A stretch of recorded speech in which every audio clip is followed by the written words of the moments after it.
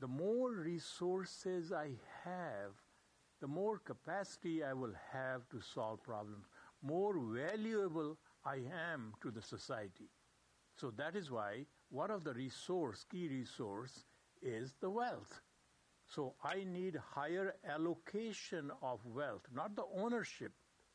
I'm always allocated resources, and I need higher allocation so that I can add higher value.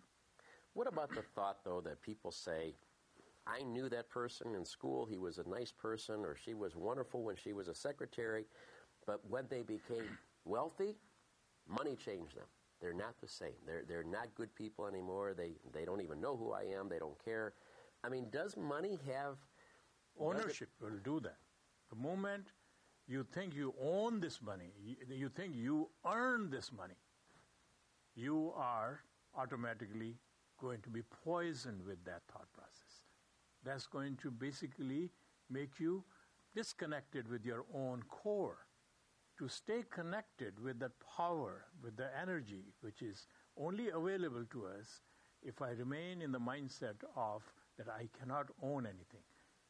In addition to that, if I am given higher resources, whether it is money, whether it is intelligence, whether it's knowledge, if I do not own them, then what thought comes in my mind is utter gratefulness, unconditional gratefulness.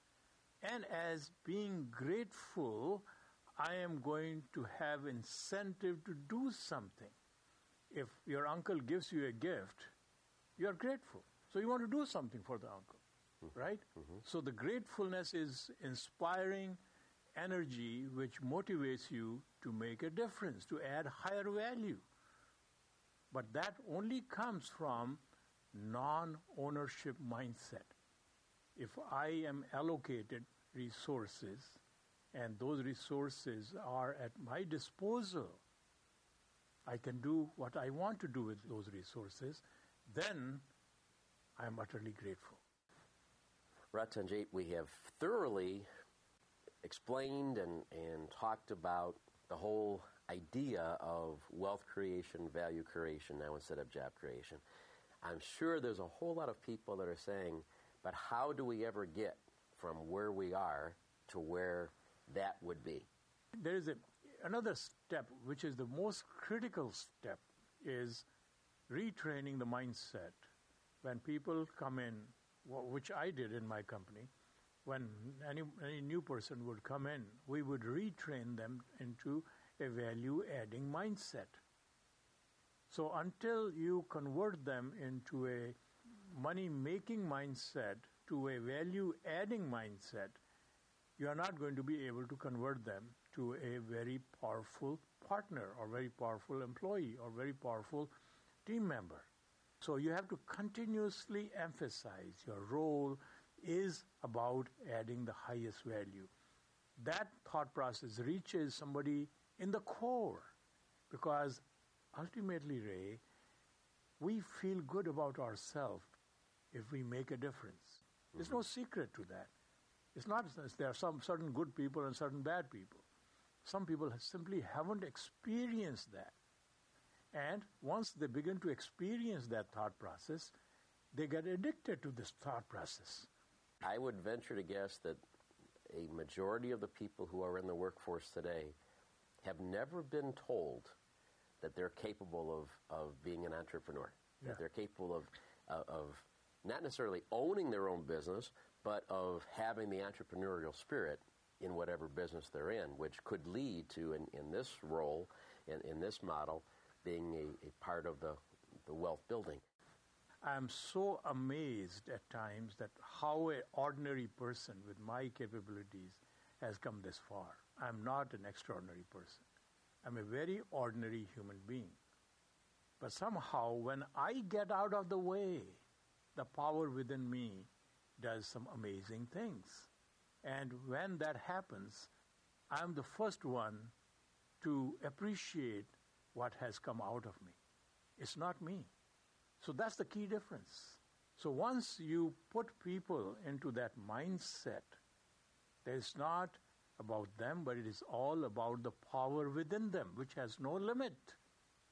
which has no limited capability of learning or skill capabilities. They can do anything.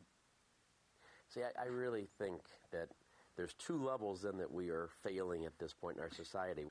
We're pigeonholing people into thinking that you can't do anything great. And then we're never even exposing them to the thought that they have this other power within them. There are different capabilities we all human beings are gifted. There are some flash intelligent in people. You know, some people, they walk through the room and they suddenly can summarize. And then there are slow people who are much more detail-oriented. They take their own time in understanding the problem, but not that their intelligence comes from a different way.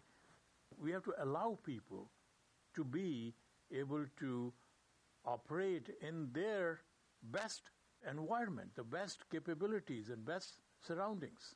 But this message is especially for those who have been suppressed. Right. And that haven't shown either of those levels. Right. Because they haven't shown that quick wit and intellect. They haven't shown the long-term steady intellect because they've been told that you can't do that. My mother was a great instrument in my upbringing. She would always say, well, there is nothing you cannot do. You are specially made for going to the top. You can go anywhere. You are going to be the most successful person. So people listening right now, watching this right now, if they are in a small business, what would you say? Just try this? Just roll it out? Well, see, the fundamental thing is that no matter what business we are placed here to make a difference. We are placed here to add value. Evaluate your business. If your business and your product do not add value, get out of that business, because the natural power will not support you. But if your product and your services are making a difference, then you can bring people into your organization and induce them and empower them with that thought process first, that we are here to make a difference. And guess what? You would be our partner going forward. You will participate in the wealth we together create. So that paradigm is going to change this world. And we are going to be in a place which nobody owns anything. We share resources, and collectively we make a difference. Thank you for watching this program. Thank you, Ray. Thank you.